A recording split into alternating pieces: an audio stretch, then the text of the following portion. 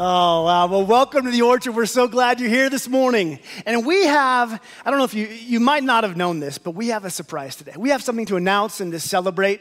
If you didn't know that, if you didn't check Facebook or you just happen to be here today is a big day for us. We're going to celebrate. And so I told the light and the sound and the band people to have some fun today. So if somewhere in your experience or paradigm this doesn't fit into it and you're upset at somebody, blame me. It's okay.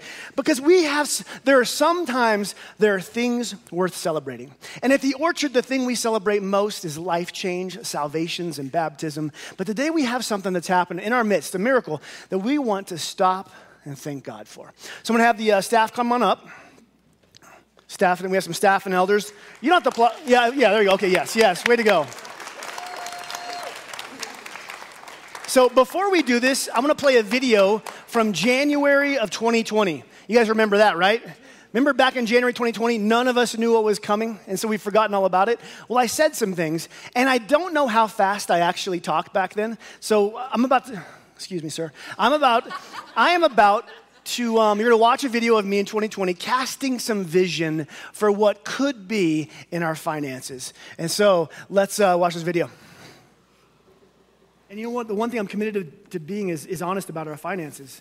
I don't want there to be ambiguity about where we stand. And so I've told you this before. It's not my favorite news to deliver, but we have a building debt of about $600,000. And I don't say that to dismay us. I say that because that's what we're working to pay off. I am dedicated and working to pay it off, as are the elders. And we have some incredibly generous people here who know it's a game changer when this debt is gone. That the Orchard will move out into the community and show what loving God and loving people looks like in a whole new way. Coming alongside of nonprofits, helping those in need, intentionally targeting some specific areas in the community that would just tangibly change lives. Supporting local and international moves of God, and we pay off the debt. The Orchard moves in a whole new paradigm of being able to support this community in a way that most nonprofits never get the opportunity to do. And I've been talking with some people about this. We, lead pastor 2 years ago, I was invited to be lead pastor here, and we had $700,000 of debt. I said on January 2020 that we had $600,000 in debt.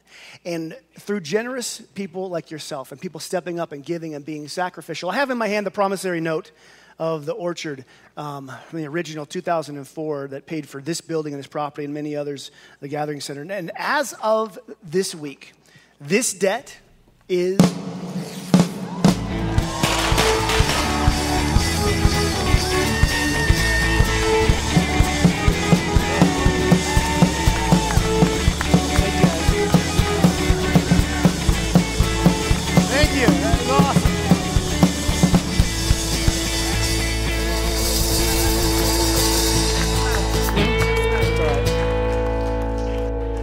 We're going to have a little bit of fun today. Yes, we are debt-free here at the Orchard, and that means so much. We are overjoyed. I want to say a few things, first of all.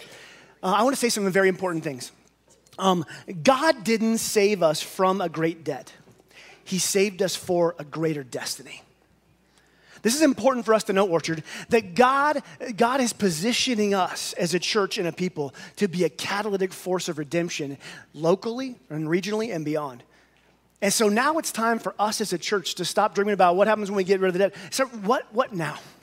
What now? And I look around and I see so many faces of people who've been so faithful and given so much to be a part of this. And I'm just so grateful to be and so humbled to be lead pastor of this. And praise God for the work he has done. I have to say, there is no glory in this for any person. It is a miracle the way this worked out. And it is all from God. And amen, yes. Thank you, God. What's so cool about the way God works is that today the sermon to be scheduled is the second half of John 10. You know, we've been walking through John, right? Because during this season, after the politics and the pandemic and all the things that rose to the surface, we felt it was time to put Jesus Christ back, to elevate him back up above all things, above all people, above all issues. Jesus above all. We have a saying here in this church, keep the main thing, and the main thing is Jesus. So we're studying the book of John, and here in John 10, it was scheduled, the topic is about a people celebrating the miracle of God setting their house of worship free. And it falls on this Sunday as we sit here and we celebrate a miracle of God setting the house of worship free. You know, there's so many coincidences when you follow and are in love with Jesus. Things like this happen. But John, inspired by the Holy Spirit, he records things and he writes things in his book that the other gospels do not. So much of John is unique. John also assumes that we as the reader, we know a lot more. And if you've been with us the last couple of months, there are so many things that we found deeply embedded in the Old Testament that give context to what's happening. And today, once again, we're going to see a regular, ordinary thing that Jesus goes through, but we're going to see what's going on behind the scenes. So today, we're halfway through John 10, and John switches seasons on us. It's a different season. So let's jump into verse 22. Then came the festival of dedication at Jerusalem. It was winter, and Jesus was in the temple courts walking in Solomon's colonnade. And this is a pretty typical John pattern. We have Jesus, we have a location and a season. He's celebrating the religious festival of dedication. You remember Jesus and John, we've seen so many festivals that he's celebrated. We have the Feast of Tabernacles, Sukkot, and Passover, and so many others commanded by Moses in Exodus in the Old Testament. We preached about how Jesus interacted with these festivals. And so here we have Jesus once again traveling to Jerusalem to participate in a festival, the festival of dedication. And as a church, one thing you know about me is I love going into the Old Testament and finding what's deep, deep, deep in the Old Testament and what it means in the New Testament and for us. I believe the entire Old Testament points to Jesus. So let's go into the Old Testament. Let's look deep into the Old Testament and let's find this festival of dedication and see what it has to say. There's just one big problem. You see, the festival of dedication isn't in the Old Testament. The festival of dedication is only mentioned here in John 10. Jesus, what is John setting the stage for? What is Jesus traveling to Jerusalem to celebrate? What's going on here? So let's look at this festival of dedication. To find out more about it, we don't look at the New Testament or Old Testament. We have to look at the ancient historian Josephus and these two books that happen between the Old Testament and New Testament, 1st and 2nd Maccabees. Both tell about a particularly painful time in the Jewish nation. You see, prior to the book of Maccabees, prior to this, what we're going to study today, Alexander the Great had swept across the known world and conquered so much of it. And when he died, there was a huge power vacuum. And it says that his generals picked up crowns and put them on. And it was divided into fours. And through different shrewd leaders and maneuvering, one person who received power his name was Antiochus. He gave himself that name when he rose and ascended to power on the Seleucid throne in September 3rd, 174 BC. He would later add another name, Antiochus Epiphanes. And the name Epiphanes means God manifest. Antiochus Epiphanes set himself up as a god over the people he ruled in the Seleucid dynasty. And here's a picture of a coin that was made during this time. And you guys are all Greek scholars, so you will be able to read this. You see over there on the right side as you read with me, it says, King Antiochus, God manifest, bearer of victory. And let's leave that up. Can you imagine your business card if you had the audacity of King Antiochus? I mean, it would say Jimmy, plumber. God manifest, bearer of clean pipes. Victoria, multi-level marketer. God manifest, bearer of essential oils. I mean, we would see the audacity of a man. He goes, put it on the coin. I'm God manifest. I'm the bearer of victory. Let's get it on the coins. Let's put it out there. There's only one problem with having a ruler who thinks he's God. It's he doesn't like you to worship anybody else. And this is where it became difficult for the Jewish nation because Antiochus Epiphanes, God manifest, self-declared, wanted to Hellenize everyone. And that Hellenize means make Greek. He brought in Greek culture, Greek customs, and he brought in Greek idols. Not only that, he outlawed Jewish customs. Everywhere he could find a Torah, the Old Testament, he would have them burned. He banned worship of the Old Testament. He banned worship of Yahweh at the Jewish temple. And you guys know the Jewish temple. We've talked about this before in this place. The Jewish temple is a sacred place designed by God. It's where the presence of God would reside amongst his people.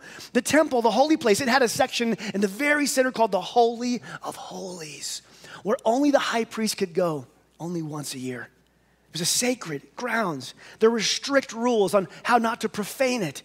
So when Antiochus Epiphanes traveled to Jerusalem, he entered the holy courts of the temple. it was defiling.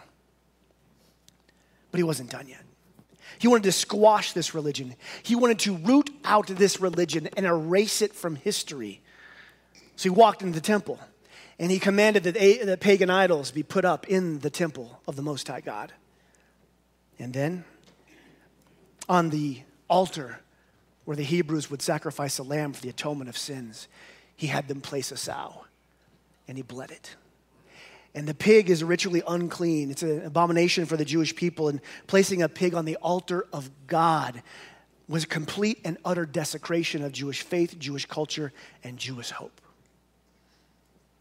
It was there in that place, and it was there in the temple grounds, where Antiochus decided to declare himself Epiphanes, God manifest. I and God are one, he would say. It was during this time of ruin that a small band of Jewish people decided to retake the most holy place. They weren't going to stand for this.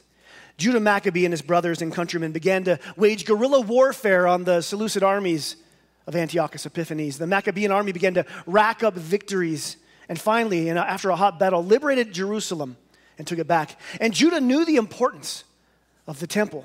And on December 14th, 164 BC, he and the priests began to purify the temple, to remove the defiling things and the idols. They began to reinstitute rituals, and they cleansed the altar, and they began to conduct ceremonies. The only problem they found is Judah and his men could only find one vial of the holy consecrated oil that burns the menorah inside the temple. By God's design, he'd said there must be a menorah inside the temple which sheds light on the bread of presence. And they only had one vial that would last one day and one day only. It took another 7 to 8 days to have the oil fully consecrated and ready for use. So what would they do for the rest of the time? But in faith, they lit the menorah. It only had a day's worth. And legend has it that the menorah burned for 2 days, and miraculously burned for 8 more days until the priests brought forward the new consecrated oil. 8 days of miraculous light amidst the darkness that Antiochus Epiphanes had brought over the Jewish nation. The temple, the house of God where they worshiped, had been freed, had been purified, it had been dedicated. And to mark this amazing victory, this miracle of light, this purification of the temple, a festival was created. And it was called the Festival of Dedication. That's where Jesus is in John 10. At this festival that celebrated this, he's in Jerusalem. He's in the temple grounds during the Festival of Dedication. Now, you know this festival by another name. You know this festival by the name Hanukkah, Festival of Lights. We have a menorah with 8 lights and then 1 extra to celebrate the 8 miraculous nights that the menorah burned. So Hanukkah is what Hanukkah is in a nutshell, it is a looking back at how God, through the Maccabees, had saved them politically and military, had saved them and cleansed the temple. How God had worked miracles through someone to save them. But it's not only that. It's also looking forward to what God will do in the future and the miracles that he will do to free his people. Some interesting things about the Jewish tradition with Hanukkah. It has 9 candles. The 9th sits in the middle. You can see it here. The 9th, as you always see, it is always elevated. Sometimes it's on the side. Most of the times it's in the middle. It's always elevated. And the 9th candle has a name. It's called the Shamash, which means the servant candle. And each night they would start by lighting the Shamash. It was the main candle set above the others. And the Shamash gave light to all the other lights. All other light comes from this Shamash, this candle of the servant's light that is set above the others. Now, that's meaningful. Each night they would light it because this middle candle that rises above, that represents the Messiah. You see, they celebrate the 8 days that God did miracles in the past, but they looked forward to the day when the Messiah would come and work more miracles in the future. Almost all these holidays they have is a looking back and a looking forward, a looking to someone. And the Shamash candle that gives light to all the other candles, that gives light to all the earth. They said the Messiah will give light to everything. He is above all things, and all light will come from him, lights the rest of it. So Hanukkah, a festival of dedication, celebrates that God freed us from our captors, but that God will someday come and free us from our captors. You see, what they looked for, what the idea of a Jewish Messiah was during the time of Jesus, is a political leader. A political and military leader who would be like the King David or Gideon or like Judah Maccabee, a Messiah who would come and throw off the yoke of the Roman rule, who would lead them and would sit on the throne like King David and rule them. Hanukkah is to look ahead in faith and hope at the Messiah who would come and throw off the people who were over them, a political leader who would lead them to military freedom. So these people during John 10, they're in the middle of Hanukkah, the festival of lights, the festival of dedication. They are constantly thinking of Judah Maccabees. That is on their mind, looking back at having the Seleucid armies thrown off and looking forward to a Messiah who they believed would throw off the yoke of the Roman Empire. And in that context of them looking for a certain kind of Messiah, Jesus is in the temple during festival dedication. And that context sheds light on the question they're about to ask him. Review. Then came the festival of dedication at Jerusalem. It was winter, and Jesus was in the temple courts walking in Solomon's colonnade. The Jews who were gathered around him saying, "How long will you keep us in suspense? If you are the Messiah, tell us plainly." With Judah Maccabee in liberation fresh on the mind of an entire nation celebrating this, looking for a military and political leader, a Messiah to rise up, they say, "Jesus, tell us plainly, is it you? Are you the one we've been looking for?" Because now would be a real good time. In other words, are you going to rise up the way Judah Maccabee did? Are you going to rise up like King David, like Gideon? Enough parables. We've seen the miracles, enough of these stories. Speak plainly. Is it you? Are you the one to lead us to freedom? You see, they wanted a Messiah who would fit their hopes. They made a Messiah in their image. They made God to look the way they wanted him to. And Orchard and people listening online, we are so guilty of this. We're still guilty. Expecting God to do and say and come through the way that we think he should. Lamont said this: "You can safely assume you've created God in your own image when it turns out that God hates all the same people that you do." So we must ask ourselves, am I following the authentic Jesus of the Bible, or am I following some other Jesus that I've created, some other Messiah that I think should fit my political aspirations or my agenda over here, my cultural agenda? Which Jesus am I following? This is a question I want us to wrestle with because it's important. We follow Jesus by faith, based on his life and death and resurrection. We come to him for salvation, and beyond that, we learn to become like him in his nature as we follow him. Again, this is why we're elevating him above all things.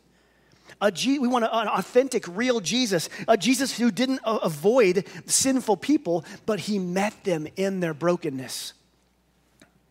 A Jesus who didn't bring judgment to sinners, but through grace and love called them out of their lifestyle of sin. A Jesus who said, "Pray and love your enemies." A Jesus who died for the people who spat on him. A Jesus who would not allow religion to derail his movement. A Jesus who would courageously stand up against the culture and live for what is right and holy. It's important that we follow the true and authentic Jesus. This is why I've been telling you this whole series, it's important that we get in God's word, but that we get God's word in us. It's important to be reading the Gospels about Jesus because when you see that you're off somewhere, adjust to become more like him. The whole goal of Christianity is to become more like Jesus. So we need to look up and see if it is Jesus we're actually following. It's important we follow him and not create a Jesus based on our biases and beliefs and preferences of church. Because if we're not following the authentic Jesus, we're missing out on the authentic life that he called us to. And for many people who say, I read all about this in the Bible, and it's supposed to be this, this, and this, and I don't see any of it. Maybe we need to look up the trail and see if it's actually Jesus we're following. Here in John 10, they missed out on who Jesus was. Not because of his miracles, they saw those. Not because of the signs, they saw that. It's because he did not fulfill the political agenda that they wanted. And we must be careful not to expect God to fulfill our agenda, but instead that we're on God's plan of love God and love people and go out into the world and to declare salvation in no one else but him. It is important that we as the orchard and God's people are on heaven's agenda. Verse 24, the Jews gathering around, they said, how long will you keep us in suspense? If you're the Messiah, tell us plainly. And Jesus answered, I did tell you, but you didn't believe. The works I do in my Father's name, they testify about me. The miracles I've done, they talk about me. They point to me. Jesus replies to them, I did tell you, and I did show you. I did signs, I did miracles. In fact, remember all the miracles? He's done so many miracles by this time. He even did the messianic miracles we talked about a month ago. That was the miracles that the priests believe only the Messiah could do. Only the Messiah could heal a man born blind. And Jesus did it. He's like, I've done it.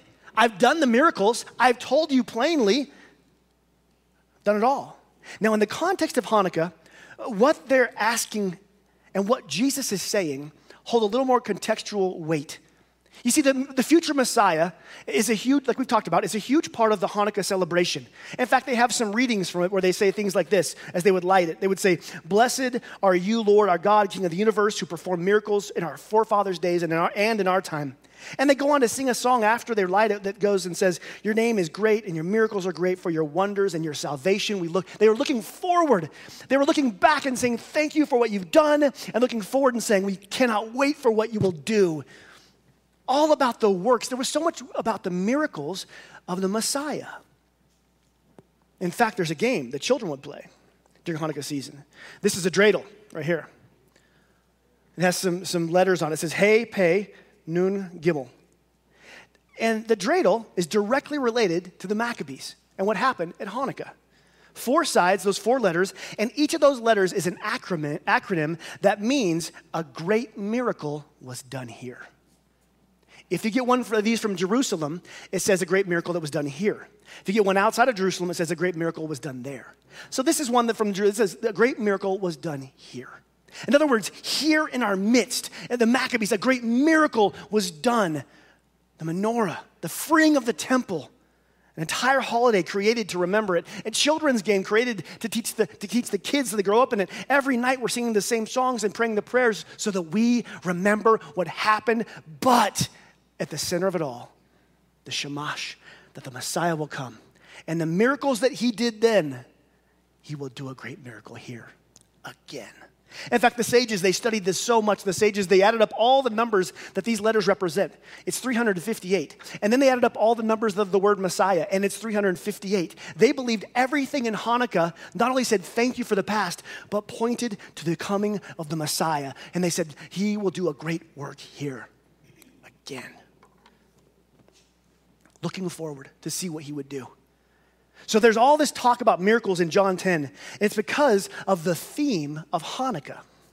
The conversation is making more sense now, right? Tell us plainly. Tell us plainly, are you the Messiah? Will you do things like Maccabees did? We've seen your miracles, but will you say us? Tell us plainly. I have told you, and I've shown you, but you don't believe me. And he continues.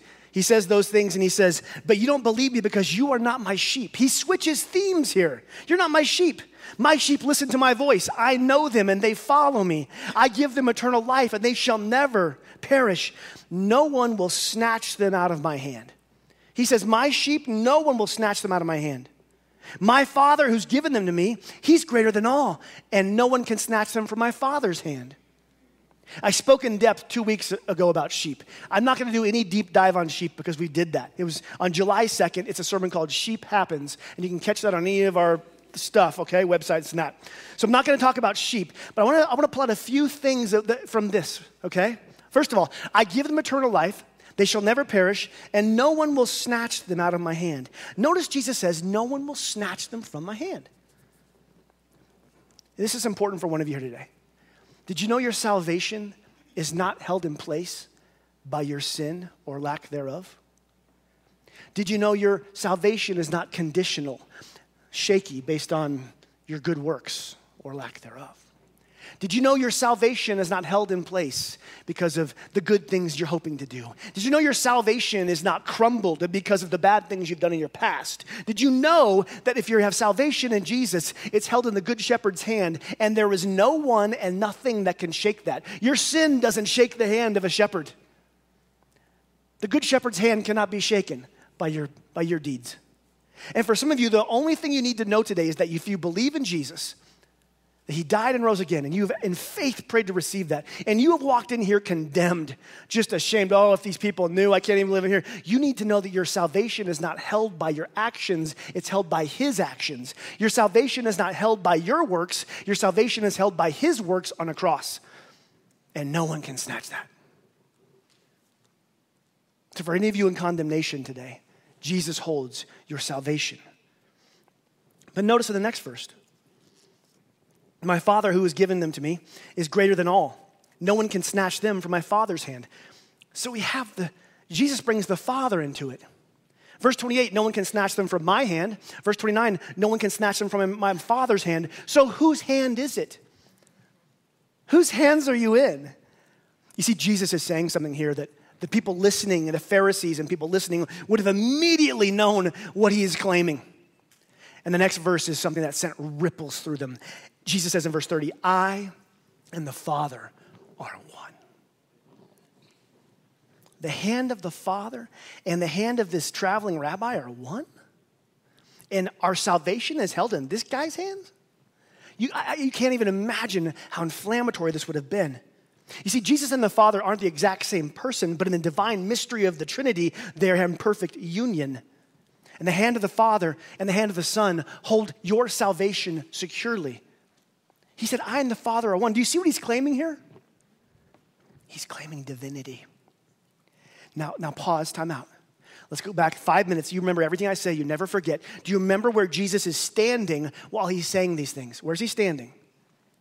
In the temple, correct. Do you remember what festival was going on where Jesus makes these claims about being God manifest? What is it? That's right, the Festival of Dedication. So we have Jesus standing in the temple courts, claiming to be God manifest during Hanukkah. You guys, 200 years prior, another man stood in the temple courts and made the very same claim. Antiochus Epiphanes claimed to be God manifest in the temple courts. And Jesus, the true Messiah, stands in the temple courts saying, I am God manifest. I and the Father are one. Now, many people have wondered, and they've tried to work around Jesus' words here. He didn't really mean he and God are one. It doesn't mean he's God. He didn't claim divinity. And again, I just want to say, let's take all that aside. Let's look at how they respond to him. Okay, well, the Pharisees who had all this cultural context, let's see how they respond. I and the Father are one. Again, the Jewish opponents picked up stones to stone him. But Jesus said, oh, I have shown you many good works from the Father. For which of these good works do you stone me? And they say, we're not stoning you for any good work, but for blasphemy, because you, a mere man, claim to be God. Let me just say it once again. Anyone who says Jesus never claimed to be divine doesn't know their Bible. He's making a claim here. They weren't confused about what he was saying. They wanted to stone him for claiming to be God. In the following verses, they have some more conversation, and shocker, they pick up more stones to stone him again, and Jesus escapes.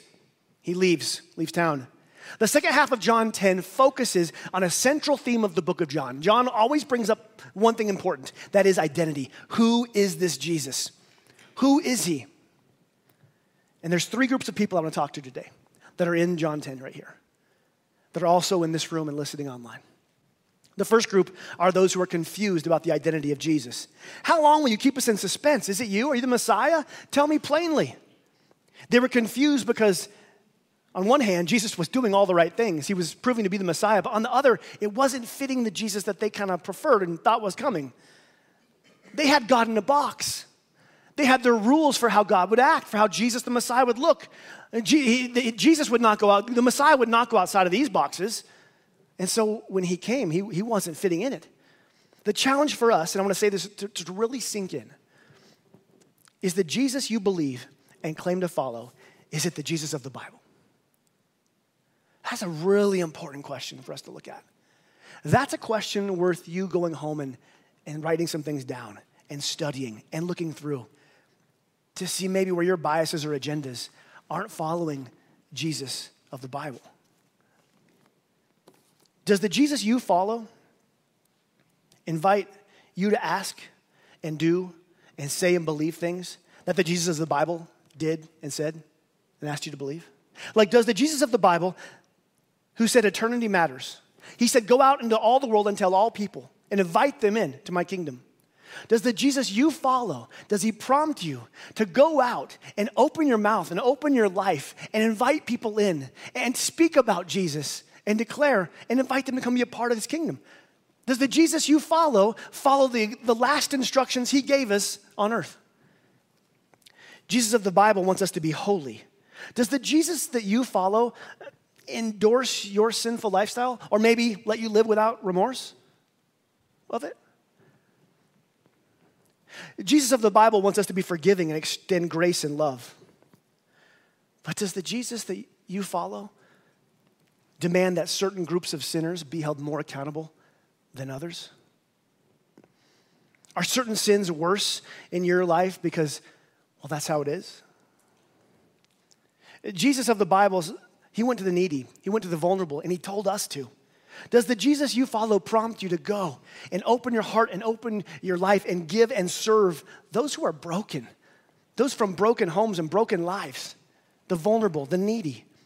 Jesus of the Bible made it very clear that there is one way to heaven, and that's through him. Does your Jesus allow for other paths to heaven?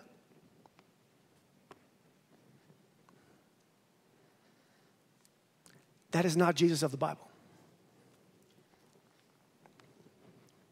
Jesus of the Bible invited us to drop our happiness-driven lifestyle, pick up a cross, and follow him daily. But does your Jesus mainly just want you to be happy?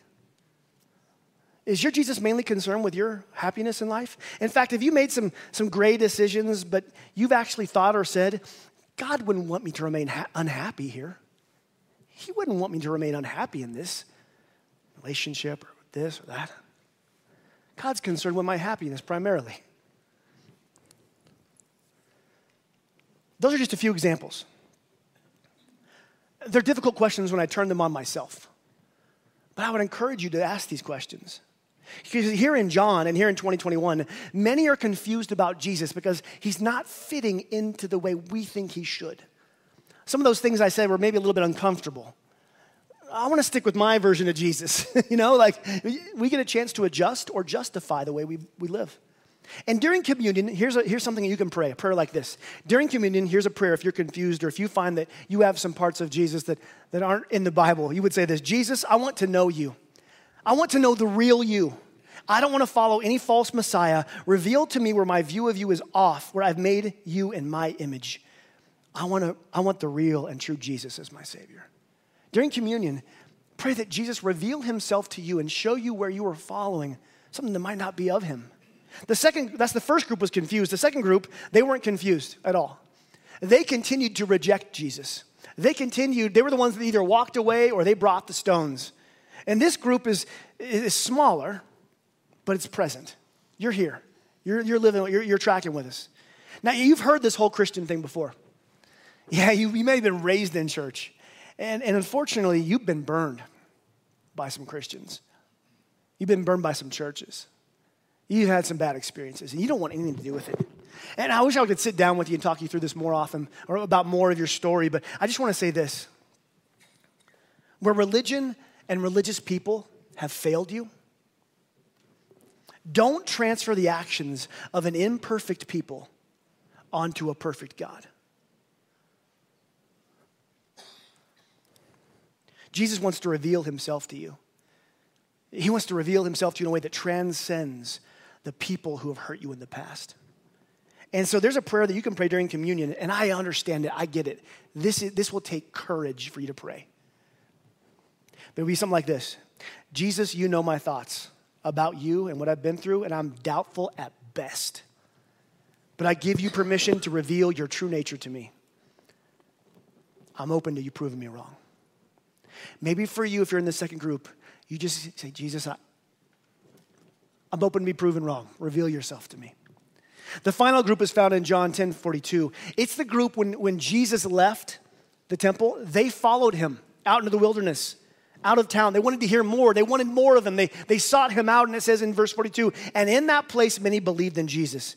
They followed the Messiah out of their desire to be more like him, and they received salvation. They believed him here. And there might be some of you here today, and I want a day like today where we're declaring freedom. There are some of you here today or with us online who are ready to believe in Jesus. What your spiritual journey has been intense. You've been through some twists and turns, but however it went, it got you here today. And for someone here, you are ready to receive Jesus Christ as your Lord and Savior. The Bible says, confess with your lips that Jesus is Lord and believe he died and rose again, and you'll be saved. And so, church, let's all bow our heads and pray together. And if you're here and you're ready, or in your home, and you want to pray to receive Jesus Christ as your Savior, I want you to pray these words and believe in your heart. Jesus, I need you. I know you died and rose again. I give you my life. I give you my past. I need you in my present. I need you as my hope and my future. Take my sin. Take my shame. Holy Spirit, fill me. My life is yours, God. As we go into communion, one of those prayers that we talked about is yours. Communion is aligning yourself with the real Jesus, the Shamash, servant who came from heaven and was beaten, his blood was shed, his flesh was broken so that we could be forgiven. So as you take communion today, it is because we follow the true Messiah, Jesus, Savior of the world. And then Orchard, I want you to sing and respond to this Savior and all he's done for us.